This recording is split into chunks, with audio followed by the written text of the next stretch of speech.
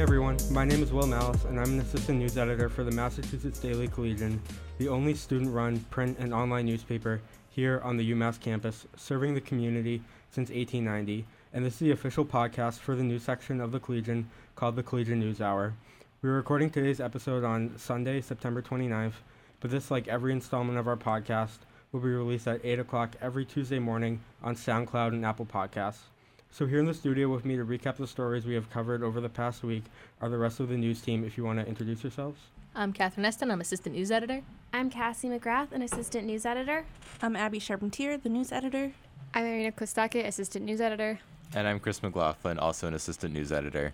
Cool, so we'll begin with the first few stories from this week is about vaping.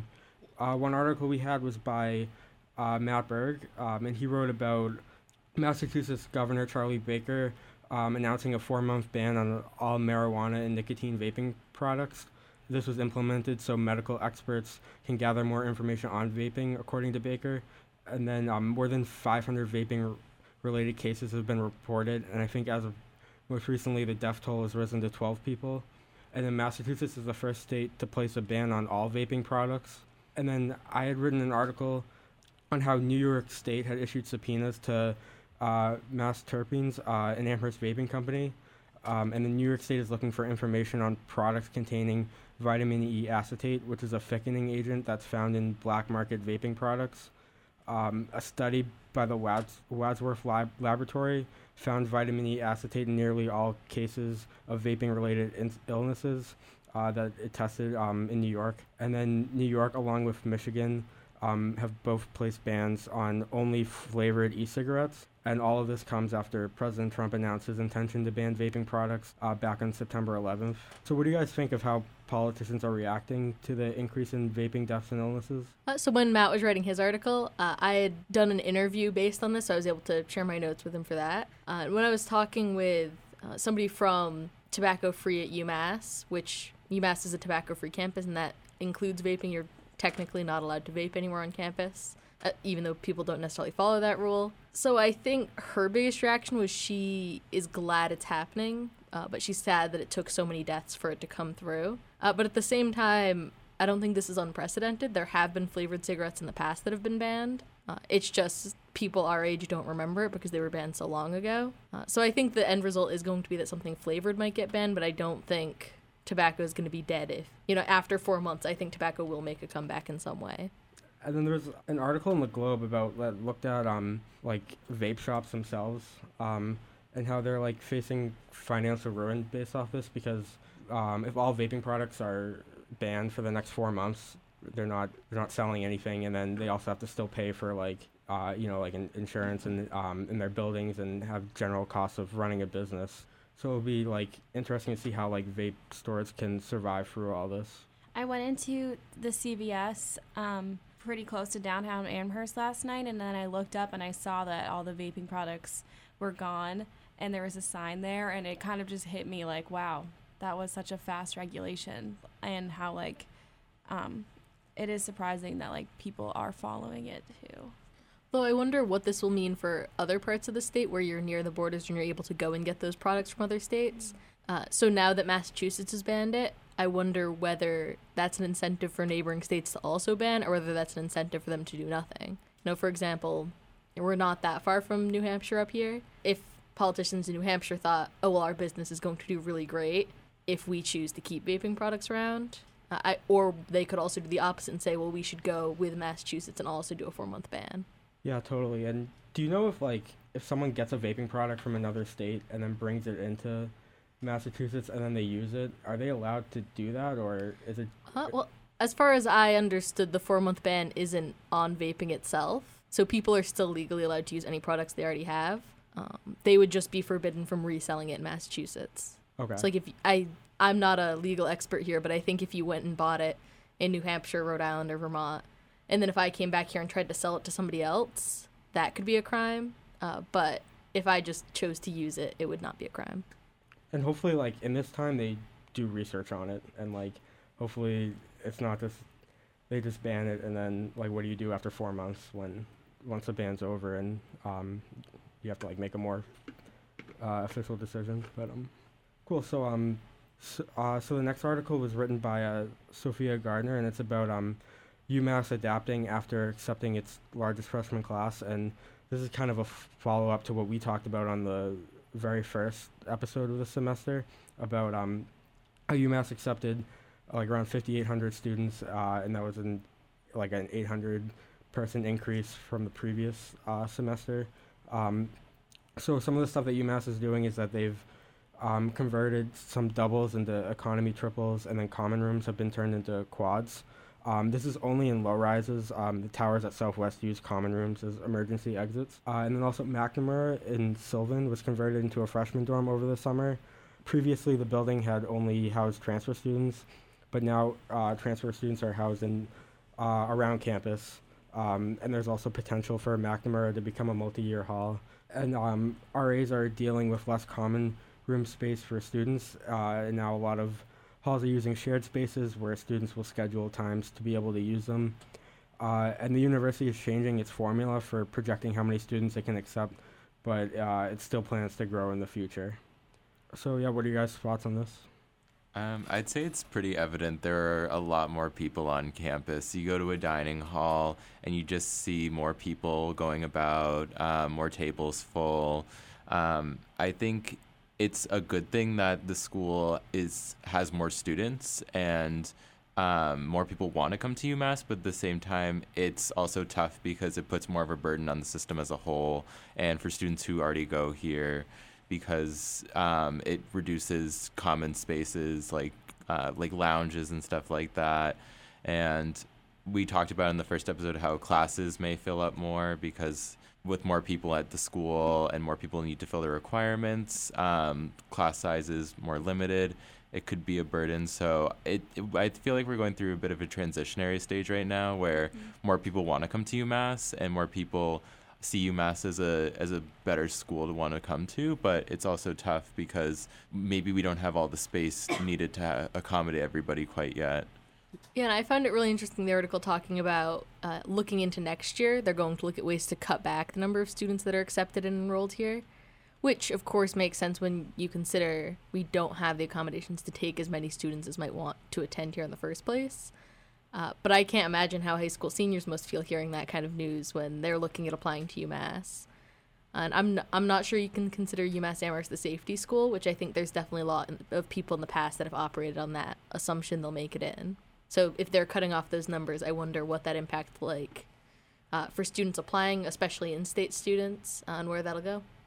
Yeah, to your point, like I think people want to come to UMass also because it's a relatively like inexpensive school. Like I'm not saying like obviously it costs $30,000. I'm not like saying that's not expensive, but like compared to other schools, so it's kind of tough for those students. And I think also to your point, Chris, earlier, a lot of like the discussion has been around like how are they going to expand like housing and make more housing for students, but there also needs to be like just having like just general space on campus. Like they might need to make more dining halls, make more classes. So it's really like they have to expand in like every aspect almost. In theory, it is a great thing to have more people here because it's like a larger alumni network. It's more voices in classrooms. But I just remember applying and UMass was like my only real financial option. So I think that that's something really to consider for the school if they're going to continue updating the algorithm of accepting students. They should also continue updating the school, like we said, like building more buildings for students. And faculty, like hiring more professors and things like that, and just assuring that like they take as many people as possible and making it as comfortable as possible for everyone here. Yeah, definitely. Okay, so move on to the next article that was also written by Sophia Gardner, and this is about the first SGA meeting of the semester. So some of the big things that happened was they swore in, sorry if I pronounced this wrong, but Uju Inoki as secretary of the registry, and they also swore in senators.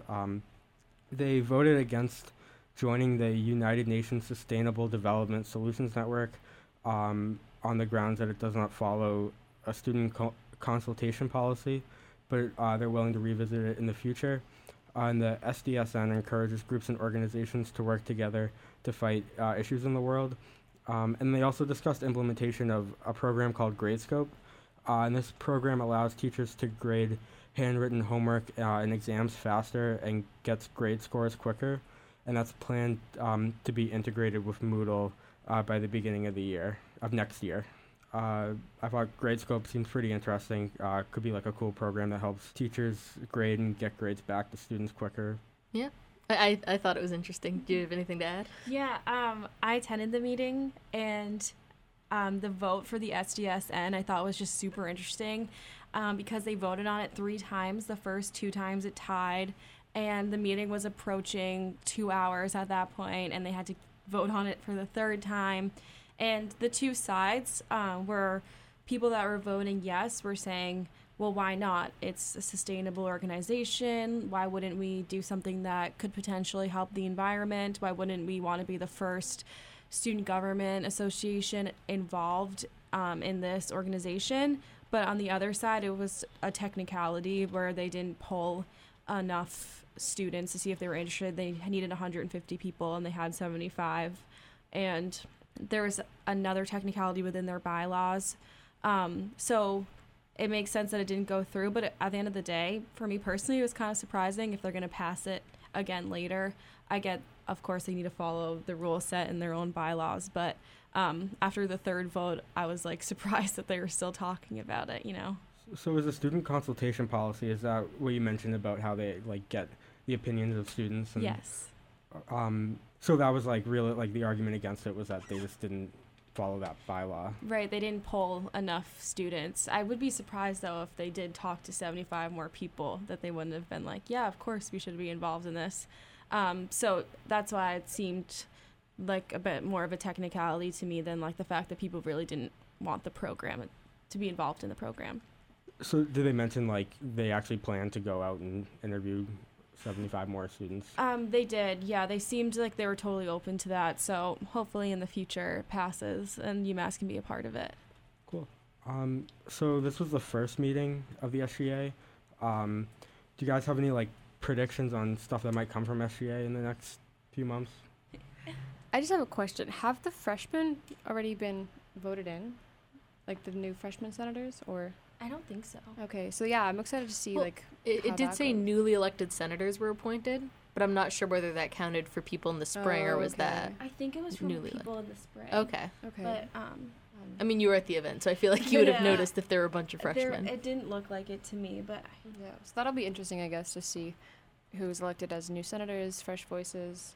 Yeah, something I know they had been talking about in the last few semesters was there was a social justice coalition that was started around the time last fall semester when there was like a lot of racial incidents happening, but that was run by Natalie Amazon, who isn't vice president anymore. So I wonder if they're gonna move on with that or if that's continuing. And then there was also like a restorative justice task force that they were talking about all pretty much last semester. So I wonder if that will continue. I think it will. I know that the RJ task force is definitely still working on initiatives, and I believe that the social justice committee is still intact. I think that someone else might be running it, but I would assume that they're continuing with it because I think both of those issues are important. All right, so for our next story, Chris.